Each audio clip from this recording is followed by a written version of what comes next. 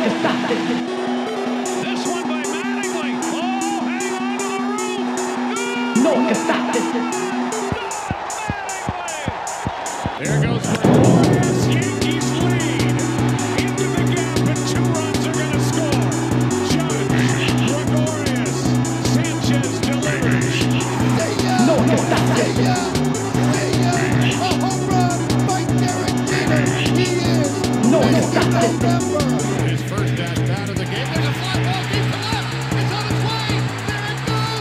And the Yankees are going to the World Series. All right. Hello, everybody. Welcome to episode 47 of the Bomber Brothers podcast, the Felix Heredia episode. He was number 47, right? I have no idea. I could not tell you one thing about Felix Heredia. Except he had a mustache, I think. I could tell you he was on the Yankees for a point. But anyway, it's Sean and Ryan back with you for another episode, a part of the Pinstripe Alley community of podcasts. We are getting closer to opening day. What are we, 35 days away now, I think? A little closer. On my counter. I am definitely keeping track of that because, let's face it, our hockey teams are going nowhere. The Knicks are going nowhere. So this is all we have. This is all we've got right now. Yeah, Rutgers lost yesterday, which puts a big damper on their NCAA tournament hopes. So, but I'm still excited. They're still going to get in. Yeah, I think so too. Kyle's really down on it, but I think he's just being a little pessimistic. But Notre Dame had a nice win, by the way. Not to get off topic, but that was a great win against UNC. Yeah, I mean UNC sucks this year, but that was still a great win. It's been painful. They've had like 4 one-possession losses, 3 of them to ranked teams. If they had a couple different plays and they'd be a lock. Now they're fighting for their tournament lives. But anyway, and don't lump the Rangers in with the Devils, because the Rangers are only 6 points back of a playoff spot and have a better goal differential than all of the teams in front of them. So you never know. That's true. Goal differential is good to look on, but obviously the points are what matters. Yeah, I mean six with about 22 to play is 23 to play is quite a hill to climb, especially there's 2 teams between them and the Islanders. But whatever, we won't have to talk about that. Yeah, we're here to talk about the Yankees, and the Yankees have been doing a lot of talking now that everyone's reported to spring training. There's been it's been every team in the league really now that everyone's at spring training, and now reporters are able to ask about players' reactions to the Astros sign stealing situation, a news cycle that just continues to spin, and it's not going anywhere until games finally get started, and it probably won't even go anywhere I don't even either. think so. I mean, because they're already talking about, when the Astros come to Yankee Stadium, and that's in September. Every time the Astros go somewhere new, it's going to be a story. Mm-hmm. Yeah, it's probably not going anywhere. And look, it's one of the biggest scandals in baseball history. It's rightfully so not going anywhere. Reporters are doing exactly what their job is, what their job entails, which is asking those questions about the news of the day. So, but anyway, the Yankees have been pretty vocal about things. I mean, even some of the usually more soft-spoken ones. Aaron Judge dropped the hammer, said he didn't feel like the Astros earned their title. Stanton said he did 80. Yes, which is that's a good one. That's a good one to debate. If Giancarlo Stanton in 2017 knew what pitches were coming, would he hit 80 home runs? I think he could get close. What did he finish with, 59? I think he finished with 59 because they batted him leadoff on the last day of the season, right? Yeah, so we got to get him 21 more home runs. But if he knew what pitches were coming, yeah, it's possible. But I mean, I think so. We kind of said this when it all started, that the strong reactions from the players on social media at the time indicated that this wasn't something that all teams were doing. And we've seen now Bellinger, Judge, Stanton, and Trout all have extremely strong reactions to to this. So I don't think this is something that is as widespread as the pessimist in me originally thought. I'm really surprised with how strong these players are coming out against other players, and how awful the Astros are handling it doesn't surprise me, but it's kind of comical at this point that they just can't get out of their own freaking way and keep doing the problem. And I don't know about you, but I was shocked about what Trout said, because Trout is, the most vanilla personality and most chocolate player, I guess, if chocolate's delicious and vanilla's bland. But I loved what Aaron Judge said, that the title holds no value. I thought that was such just a good, this is a perfect moral moment of understanding. Like, when you cheat, your wins mean nothing. Even if you enjoyed them, it was still a meaningless enjoyment. Yeah, and according to the commissioner, the trophy holds no value either. It's just a piece of metal. But then he apologized to the trophy, which is his trophy. Yeah. That pretty much sums up how the league and the Astros have handled this whole situation. The commissioner had to apologize to his own trophy. And then apparently he said the Players Association wouldn't work with them, and Tony Clark comes out and says, well, that's not true. Well, yeah, who are you going to believe there? Because Tony Clark hasn't done the best job either. Well, that's the thing. It's neither of them. It's been a major shit show.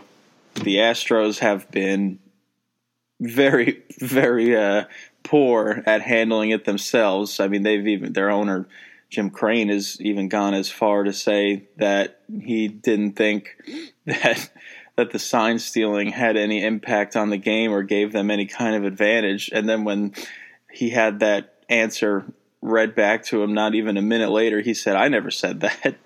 I never said that. He went full Francesa. Well, I don't know if Francesa's ever done anything that. Oh, yeah, I'm sure he has. We'll have to just dig up Funhouse's account, but yeah, that's like the Dave Chappelle skit with Charlie Murphy when they just rewind the tape. But yeah, the Astros have handled this horribly, and I don't know. I 100% agree with Aaron Judge said, and the Athletic article that Lindsay put out yesterday was absolutely amazing. And I think I tweeted out, if you don't love Aaron Judge, if you don't want an Aaron Judge jersey after reading that, go get one. And get an Athletic subscription, because that article was amazing. And I agree with what he says about setting an example and everything like that. But at the same time, as an adult fan that knows right from wrong and that doesn't take my moral lessons from baseball players, which I understand kids do, and athletes have a responsibility to understand that regardless, kids are going to. But as an adult that doesn't, this has been kind of fun, and it's kept me interested all off season and engaged in baseball in a way that last year didn't happen because I was just angry. But this is almost like comical. It's almost comedy to me at this point. Yeah. I mean, I'll be honest, I'm getting kind of tired of it, and I just want to watch some baseball games now. But no, it has definitely kept baseball in the spotlight through the off season, and it's been pretty wild. I mean, it's the Twitter reactions from players definitely reaching NBA levels of player interaction, and hey, even LeBron got in on it. And what was LeBron's hashtag? It was like not a baseball player, but in sports or something like that. Yeah, I'm gonna look it up right now. But I saw, I think it was Jesus Nice tweeted out LeBron in a Yankees jersey, and he was like, "Let's make it happen." Hell yeah, I'd take LeBron on the Yankees. Just my thoughts coming from a sports junkie, regardless my own sport I play. That's the whole hashtag. That's the best hashtag ever. Listen, I know I don't play baseball, but I am in sports. Sports is capitalized. And I know if someone cheated me out of winning the title and I found out about it, I would be fucking irate. I mean, like uncontrollable about what I would/could do. Listen here, baseball commissioner. Listen to your players speaking today about how disgusted, mad, hurt, broken, et cetera, about this. Literally the ball. And then he put a ball emoji in parentheses is in your court, more parentheses, or should I say field, close parentheses, and you need to fix this for the sake of sports, and then the hashtag. What a tweet. It's a Hall of Fame tweet from one of the best players of all time. That was like a Jose Canseco rant. Yeah. who still won't return my calls. That's messed up. All right, so like we were saying, plenty of strong reactions from Yankees universe, and honestly, I mean, what else would you expect? This is a team that has knocked the Yankees out of the playoffs 2 of the last 3 years. One of them when they were 1 win away from the World Series, and that is the major year in question. And Rob Manfred confirmed in his do-over press conference that the Astros were using this sign stealing system through the postseason. So I'm sure that probably makes the Yankees even more upset. And, CeCe was like the first to really make his strong feelings known because he had the R2C2 platform. But now that the Yankees have theirs with all the reporters in spring training, they're letting everyone know how they feel about it, which I think is totally fine. I mean, Judge, let's see what else he said. Going in and knowing what's coming, that's more people on base. You're getting more walks. You're getting more hits. You come to the plate with more opportunities for guys on base. I think that's a great way of showing that, if you're trying to look for some tangible things that the sign stealing affected in that specific at-bat, like maybe that's not always where the effect is seen. It's all the residual effects, more taxing on pitchers, trying to get guys out when you're going against someone that knows what's coming, and then you use a pitcher more, and then that can affect the rest of a playoff series. So you really don't know what the scope, and we'll never know exactly what would have happened, and that maybe is one of the more frustrating parts of it. And that's why Judge said he doesn't think the 2017 World Series doesn't hold any value. He was also another player who said he wasn't a fan of the punishment, said he thought it was a little weak for a player-driven scheme. It seemed like a lot of players have kind of had that same reaction, that the punishment was a little weak. But I mean, Gardner talked as well. He wasn't happy about it. Gleyber Torres said that. Let's see. I know he had said something about Altuve. Yeah, that he still respects him, and he's sad about what happened. Yeah, but Gardner had some. We have to get to Gardner because there's some weird stuff going on with him. Yeah. And we also have to talk about Judge's shoulder, but regardless. Gardner, they asked him if he felt cheated. He said, yeah, without getting too far into it, it's frustrating to know looking back that maybe we weren't on an even playing field. He has some pretty strong feelings of the Astros, most of which he'll keep to himself, but he said he was frustrated, and he said, and this gets me pumped up, he's excited about the team we have and beating every single team that we're playing, especially those guys. Nice. That got me hyped.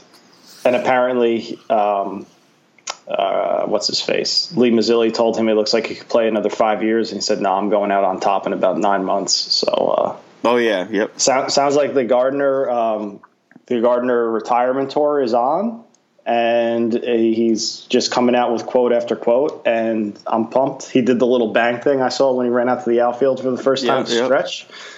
So, yeah, I'm excited for the Gardy Party 2020. Yeah, as long as they keep that stalker away from him.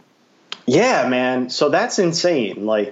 Apparently he's got some woman that stalks him that he's never met, that tried to break into the clubhouse when they were at Camden Yards, and in a lawsuit filed against the Yankees, said that Brett Gardner, quote, looks sad when she's not at the games and makes sexual movements with his hips in the dugout that are intended for her. So cuckoo's nest. And let's just hope Brett Gardner's family is safe and away from this woman. Yeah, and let's hope this woman gets some help, because she's obviously off her rocker.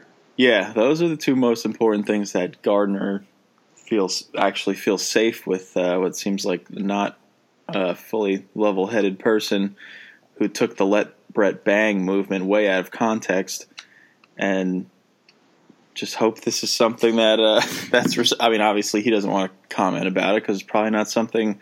Why would you want to talk about something like that to reporters? Yeah. Yeah, That's insane. Is there anything else we need to touch on about the Astros stuff, which is what we lead with pretty much every week? We went from the Astros banging a trash can to a woman wanting to bang Brett Gardner. Yeah. All right, well, yeah, we got to talk about Judge's cranky shoulder. I mean, I'm cranky all the time. I don't have really too much of a problem about it. But, Yeah. I mean, he seems good. Like, he threw yesterday, and they said he's going to hit in a couple days. So, I don't know. Maybe just, you're doing a drill day after day after day to get back in shape. Maybe inflammation crops up. The one thing that kind of bothered me a little bit was when Boone said that his MRI showed basically his shoulder is the same as it's always been. But there was definitely, like, hesitation there. Like, that makes you believe there's something wrong in that shoulder. Yeah, well, is it the shoulder that he hurt in the home run derby that he? No, Okay. it's because I think he hurt his right shoulder and now it's his left, or he had hurt his left and now it's his right. It's the other shoulder. But I the way that Boone answered that question, I don't know if you heard his answer when he said it. It was very much like, yeah, it's the way it always is. Not like it's good, but just the way it always is. So that kind of worked. Answer. Yeah. Yeah, that's peculiar. Like if you said that about Tanaka's elbow, it's like, okay, fine, we know there's a problem there, and whatever. But so that's all. That's a weird. I mean, answer. it's early, and you know what? Honestly, I feel like if this was, 10 years ago before Twitter, or 15 now, I guess, before Twitter, and just like the internet, this probably dies out quickly. If it's 25 years ago, when most people are getting the answers in the paper, it probably doesn't happen at all. So I think it's just us having information right away. Like, we know the minute that Judge is held out of a BP group, we have all day to freak out about it.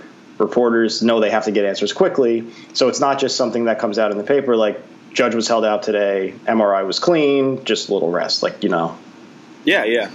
And I think you're absolutely right. I think the fan reaction is what really fuels this fire. I mean, if you look at the story just based on the facts and what was said, he's got his shoulders bothering him. They decided to be precautious and not let him hit that day, and he's supposed to start swinging in a couple days. And he's good to go for everything else. But just based on that, it's not too concerning. And then you go to Twitter, and we need to trade this guy. Wait, somebody said that? I'm pretty sure there was a fan post on Pinstripe Alley that was an Aaron Judge trade proposal. If the Yankees trade Aaron Judge, I don't know. I'm going to lose it. Yeah. And then this is why we can't extend him. You know how what fan reactions are like. The same ones that anytime there's a video from a beat reporter's phone of Stanton taking BP, throw him a slider, it'll swing and miss, like all this stupid crap that people just love to hate on. It's pretty tiring, but those are the people that get really worked up about the crank. It's cranky fans. Cranky fans getting mad about a cranky shoulder. I like it. It's pretty good. I mean, I'm not really that worried. I'd rather have it happen now than in October. I feel like if it was a regular season, he would just play through it. And then eventually get a cortisone shot, miss 3 days, and then be back. Like, that's probably what would happen. Yep. But since it's the regular season, since it's preseason, you don't need to do any of that. I really don't got anything else to say about it. It's a sore shoulder. It's a cranky shoulder, and they gave it a couple days off. It's taking a nap for a couple days, and it won't be cranky anymore. Well, I hope he doesn't sleep on the shoulder while he's snapping, because it might get more cranky. That happens sometimes. Yeah. I don't know. Anything else really happened? Like Andujar's playing some right field.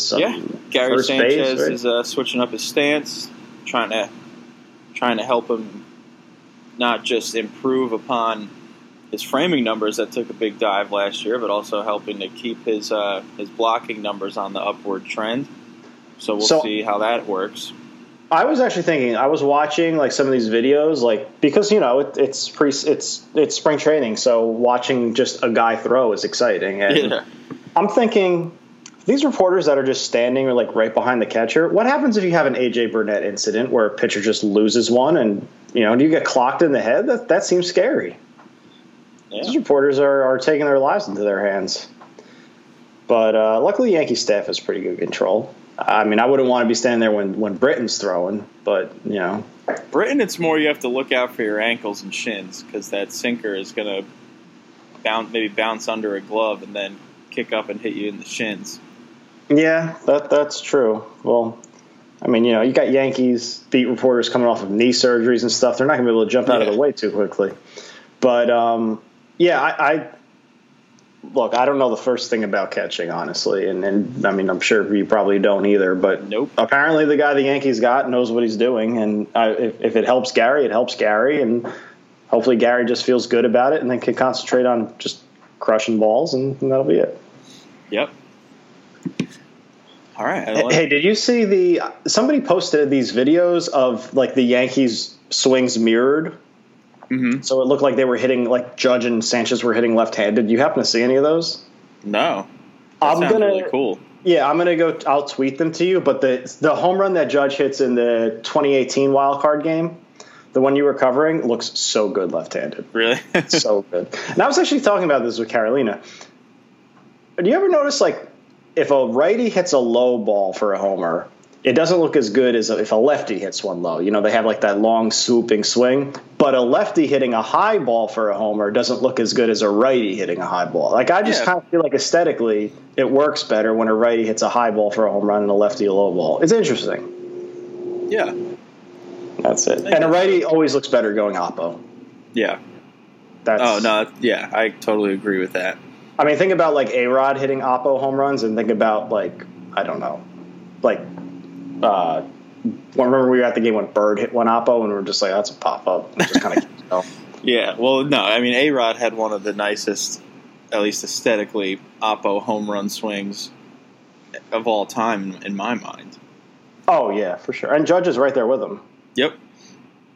I mean, that's all Judge does. Yeah, Judge needs to pull the ball a little more this year and hit it in the air a little more. Yeah, I mean, I think he'll be fine. We'll see. See how his shoulders do. Yeah.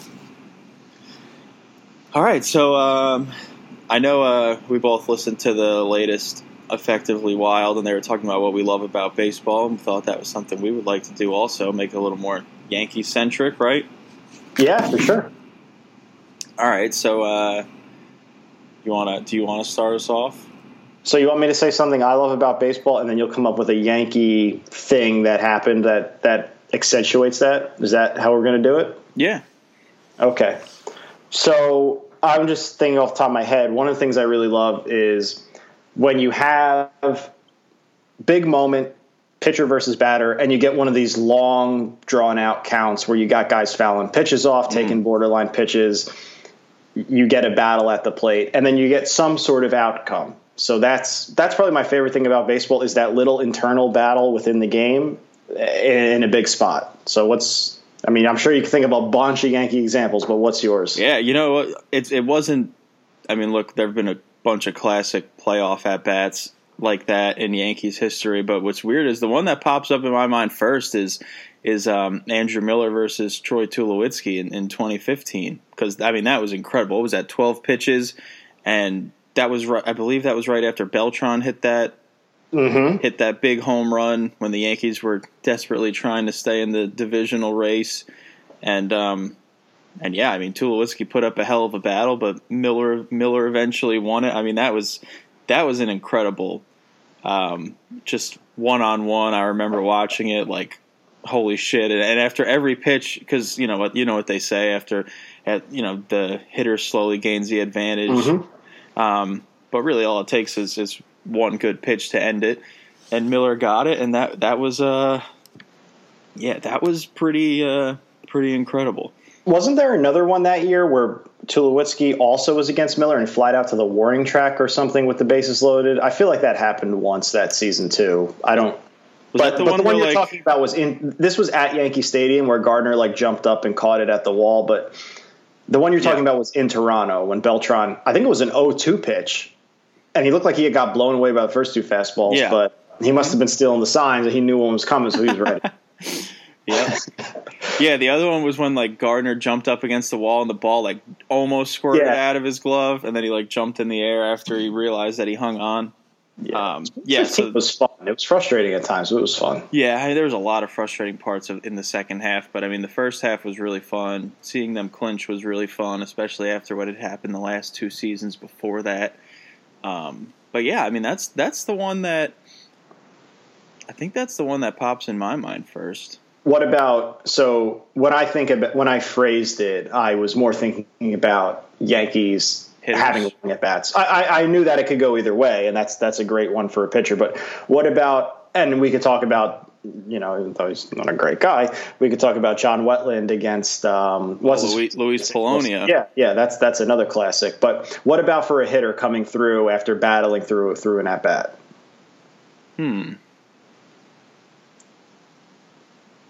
I mean, Jeter versus Kim in the 2001 World Series was a good at bat. He fouled off a bunch of pitches, got that count to 3-2 before he hit that home run, the Mr. November home run. Yeah, that was a good battle. Tino in the '98 World Series, that was a good. I think he looked at strike 3 before the Grand Slam. See, I don't really think about that one because there was 2 strikes and 3 balls. Allegedly. Oh, yeah, that's right. In that at bat, it's just, he got to 2-0. Then there was 2 strikes, and there was the 2-2 pitch, and that was it. I would think more like Paul O'Neill in 2000, obviously. Yeah, against Benitez when he works the walk. Yeah, Gardner in the 2017 Division Series, and that probably is better than the O'Neill one, even though it wasn't as big of a moment. And then LeMahieu against Osuna last year was amazing. And so was the game we were at with Hicks. That was really cool, too. Oh, yeah. He battled back into that count. He was down 0-2. Mm-hmm. So that kind of battle, that's huge. So that's it. What's one of your baseball things? This is this would be a more generic one. Hopefully I can think of a better one in the next round. But it's really not baseball.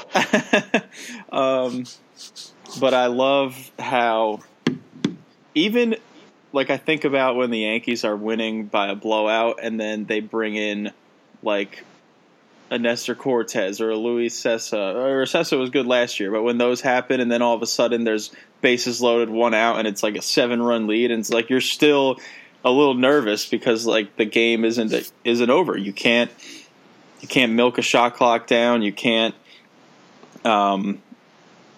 You gotta get the outs, and the Yankees have had a bunch of comebacks in our time where they were down a bunch. I'm sure. Well, I'll let you try to come up with the examples first. I have a couple in my mind already where the Yankees are down 7, 8, 9 runs and still come back and win, which I think is part of what makes baseball the best. Is because no matter how much you're up, it's. Baseball is a team sport, but also a little individually driven too. So guys aren't going to give up at bats, even though the game might be seemingly over, because they've got stat lines they want to keep up. So it ain't over till it's over is the topic. Yeah. All right. So I'm going to throw out like a 4-run comeback. I'm just going to say, unless it's like in the 9th inning, I'm going to throw that out and just go with more dramatic ones. I'm also going to throw out London because we were not playing baseball. We were playing something else. But I think the Yankees had a 9-0 comeback at Fenway. That was the one I was thinking of. I think Teixeira had 2 home runs. Nick Swisher had the big double. Yeah, that was when Swisher like pounded his chest with both. Yeah. There was one other one I was thinking of too. The one against the Orioles where Holiday hit the walk-off home run and Castro hit the home run from his knee. Yeah. That was a sick game. That was really cool. Another big moment in that game. Ellsbury hit a grand slam. Yeah. I remember that. The Ellsbury grand slam got me to turn the game back on. I didn't watch when it happened. That's the cool part about it, though. It's like there are those games where you turn it off after 3 or 4 innings. You're like, all right, it's not their night, and then like the group chat will go off and be like, oh, like not over yet, and then you like turn it back on, and maybe it's 11-6 or 7, and then you get to see the big home run. So, and I think what's fun too is you've seen it happen so many times. Is that you start playing the game in your head, like they might be down by 6, and then they'll get a leadoff single, and the count will be 1-0, and you'll be like, all right, if LeMahieu can just work a walk here because he's already up 1-0, then we'll get Judge up with 2 guys on and then a home run, and we're right back in it. And it's like you're down by 6, and you're still like you're playing this game in your head. Yeah. So those would be the ones I would think about. obviously the playoffs would be down by 6 in game 4 in the 6th inning against the Braves. And then, that'd probably be the biggest playoff one from our lifetime. And I think there was another one. I said the Orioles won, the Red Sox. Oh, there was like one against the Rangers. It's a Yankee Classic where Posada hits the walk-off home run. I think it was 05, maybe 06. But, yeah. Did you have any other ones that I missed? No, I mean, the 3 that popped into my mind were 96 World Series, the Orioles comeback with Castro and Holiday, and then the one at Fenway. Yeah, those are good ones. Who started that game for the Yankees in Fenway? Was it 2012? Yeah. Can't remember. Was it like Freddie Garcia or something like that? Yeah, maybe, because they had him in 2011 and then brought him back and not Bartolo Colon. I think it was. I think it might have. We'll have to double check that. But anyway, you're up.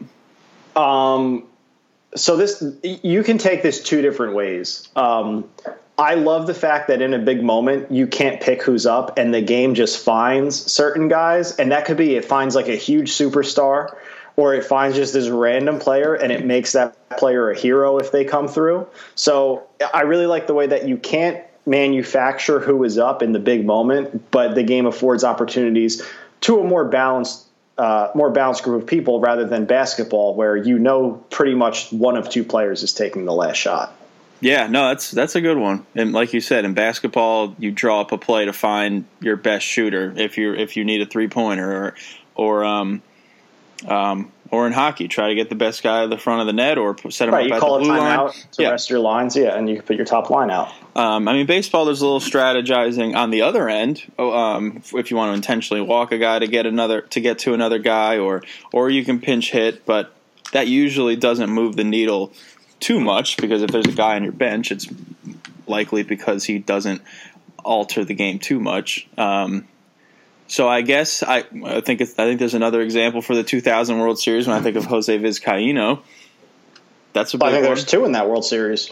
Well, what, Luis Sojo? Yeah, 2 random-ass guys. And Sojo was one, it was like, oh, okay, he's going to do it. But it was still like, here's a utility player. Yeah, no, that's true.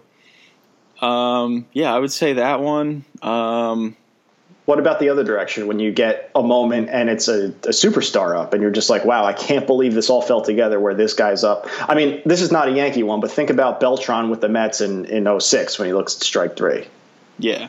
Well, I mean, I think at Jeter's last game when we were there and it's like, look how perfectly this unfolds. That's what I was thinking. That's definitely number 1 for me. Pretty much any big at bat in the 2009 postseason when A-Rod came up. Mm-hmm. I also think it was perfect. Yeah, and I think also like A-Rod ended the 2010 and 2011 seasons with a strikeout, and just having him up there and just with his narrative, it's not like it's funny how the narrative falls into place with him striking out to end the 2011 division series when they were down by 1, and it's interesting how that all plays out. Another one. 2012 ALCS Game 1. Raul? Yeah, because just because of what he did in the ALDS. Mm-hmm. So that's and sometimes you feel it coming. You're like, we just got to get this guy up, and we have a chance. But it's cool how it's just like the game finds you. All right, so my next one would be how, especially in this era where we're so, data hungry and always always digging up as much advanced statistics as possible to try to project certain outcomes in what already is one of the most unpredictable sports. And really, sometimes when it comes to trying to project games, it always just comes down to a lucky play. So I guess I'm saying that to lead up to something I love about baseball is how a big rally can be ended in the unluckiest way, like a really hard hit ball just right at somebody to kind of like end a threat, or someone in the outfield not known for his range at all just happens to make like the play of his life to end a rally. Just something really improbable. Or so like a high hit probability that doesn't become a hit, or a low hit probability. But in high leverage situations, like for me, and I'm not going to try to take any examples from you, but I just think about Game 3 of last year's ALDS as like the epitome of this, where like the Twins just hit into the worst luck ever when they constantly had people on base. But yeah, I mean the Yankees' positioning in the postseason was outstanding work by their advanced scouting to get all their guys in the right position. But I mean, you don't hit the ball that hard that many times and have have that kind of success. So I think the obvious one, again, a game we were at, Paxton, leaving Paxton in, all the analytics were against it. The result, a scary one, was the result was a hard hit ball, 399 feet, and it wasn't out. But I also think about Jorge Posada in the 2003 ALCS. He hits a ball off his fists. I wonder what the hit probability of a ball at that launch angle and velocity is falling in for a hit. And it's one of the most storied hits in Yankee history. So it's like, I mean, Pedro made a good pitch. He hit it into no man's land. Another one from that game in that inning is like, what if Trot Nixon makes the right first step with Jeter's double? Probably a fairly easy catch. For sure. All right. So I got another one that I actually thought about when we were talking about a previous topic, but I love random guys that just have this like legendary performance or streak of performances, and then they just become kind of like trivia questions years down the road. Yeah. The Yankees have had a ton of those, especially when we were younger, and in the 2000s. All right. Shane Spencer would be my first 9 years in the minor leagues, and then hits 2 grand slams. And weren't they both in September too? I thought it was 3, but 3. You're right. Yeah, sorry. and then like continued into the playoffs, at least in the first round. Continued his hot streak. I think of Glenn Allen Hill in 2000, had that random home run streak. But he had like a longer career of yeah, but in terms of Yankees, like he is the epitome of like a random Yankee trivia question of like someone who got really hot with the Yankees. Maybe Shelley Duncan. In terms of pitchers, I think of Sean Chacon and Aaron Small, who had random spouts of effectiveness. Do you remember when somebody got hurt and they had to start like his first career start, Tyler Clippard? Yeah. And the headline the next day was the Yankee Clippard because he pitched great. Wasn't that against the Mets on like Sunday Night Baseball? On Sunday Night Baseball. Yeah. I guess those would be the ones. That stick out for me. Like years from now, we're going to be like, remember when Cameron Maybin came to the Yankees and was just really good, even though he was like way past his prime? And who knows? We might do that with Mike Tauchman too, but I mean, not past his prime. But he just had this awesome streak, and could do it with Gio Urshela. We don't know, but in the 2000s, there were some definitely patchwork heroes that were involved. Yeah. All right, so we've brought up a couple examples that made me think of this. So hopefully we didn't take too many of them away. But going back to how baseball is so numbers driven, I love how still sometimes managers just go with their gut and leave in a pitcher when I don't usually love this in the moment because it's really scary when you think about not bringing a fresh arm out of the bullpen instead of sticking with the guy who's gone 7-8 innings. But if it's like a huge situation, like a playoff game, and the manager walks out and you're like, all right, you get out of your seat, like ready to give the starter like a round of applause, but then the manager goes back to the dugout by himself and you realize that he's staying in the game. That's something I love about baseball, because as much emphasis as strategizing goes into things, sometimes people just like go with their gut and leave a guy in. It's like sometimes managers go through all this preparation and it might just take a couple words of assurance from the pitcher on the mound to make him realize like, all right, he's good. And then he doesn't go to the bullpen. Well, I love this too. I've already used the Paxton example on something else. Yeah. So I actually have two, one where it works, one where it doesn't. The one where it works, the most famous example probably in Yankee history is David Cone in 96. That was what I was thinking of.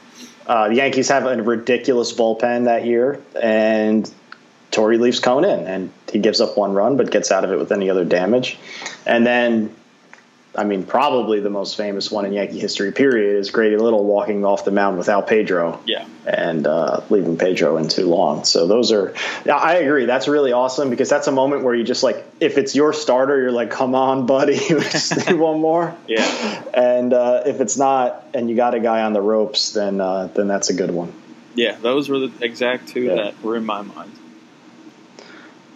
All right, so this is probably the last one I have that like I think of off the top of my head, but I love the feeling of ninth inning.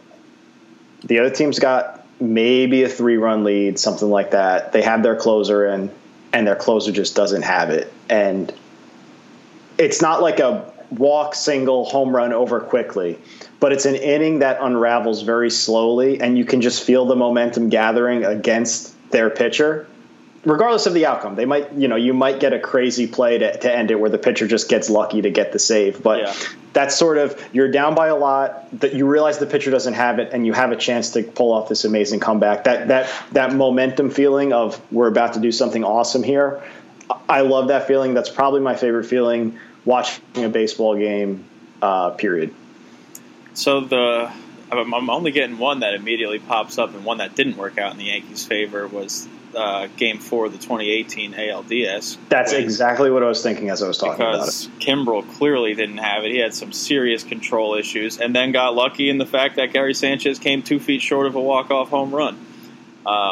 So, everything was pointing towards Kimbrel not having it and the Yankees making this comeback, but it came down to just a couple feet on a ball that probably goes out in July or August. And that's all it took to decide the game and potentially a playoff series. One that doesn't exactly follow the script of what I just gave, but is very similar, is and a happy one, 2017 Game 4, that 8th inning where you have the 2 singles to lead it off. Like, you feel like all of a sudden, like, we got this train moving. They can't turn to anybody to get outs, and they do come through, obviously, with the Sanchez double as the exclamation point after the first exclamation point of Judge banging one off the wall. Oh, yeah. But, I mean, and we saw it with, you could go with Wohlers in 96 and stuff like that. But I was thinking about that Game 4 against the Red Sox as well, where it's just like, oh, my God, they're really going to pull off this amazing comeback. All right, so I guess I'll try for one more. All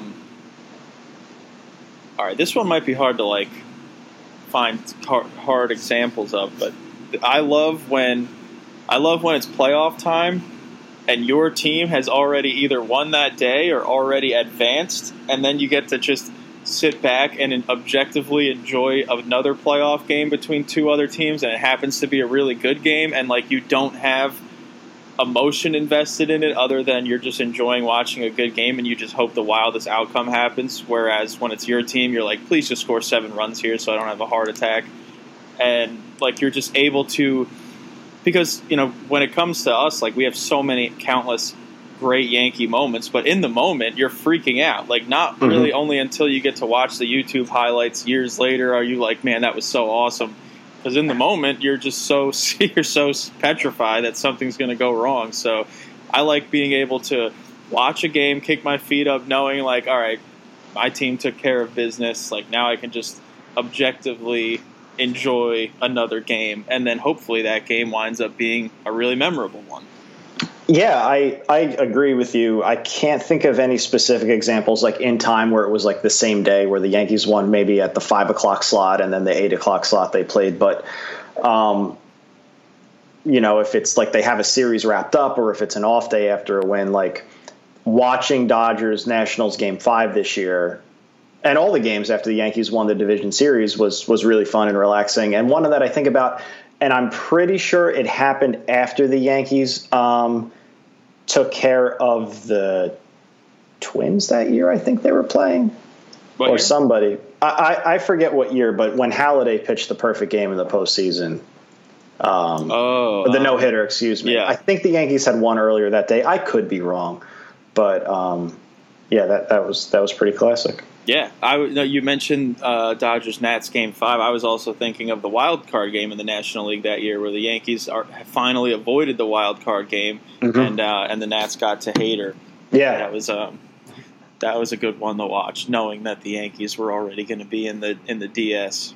Yeah, and watching 2017 wild card game, which was really good when that reliever hit the triple and he had his tongue out. You're just like, Yankees already won. I'm just relaxing watching this. This is awesome. Yeah. So that's a good feeling, for sure. Yeah, I mean, there's probably tons of other stuff we like, right? Like long home runs, great catches, but that's all very vague. And there's long home runs we're spoiled in right now. We have Aaron Judge and Giancarlo Stanton, for sure. And then you get the Michael Kay, a long home run.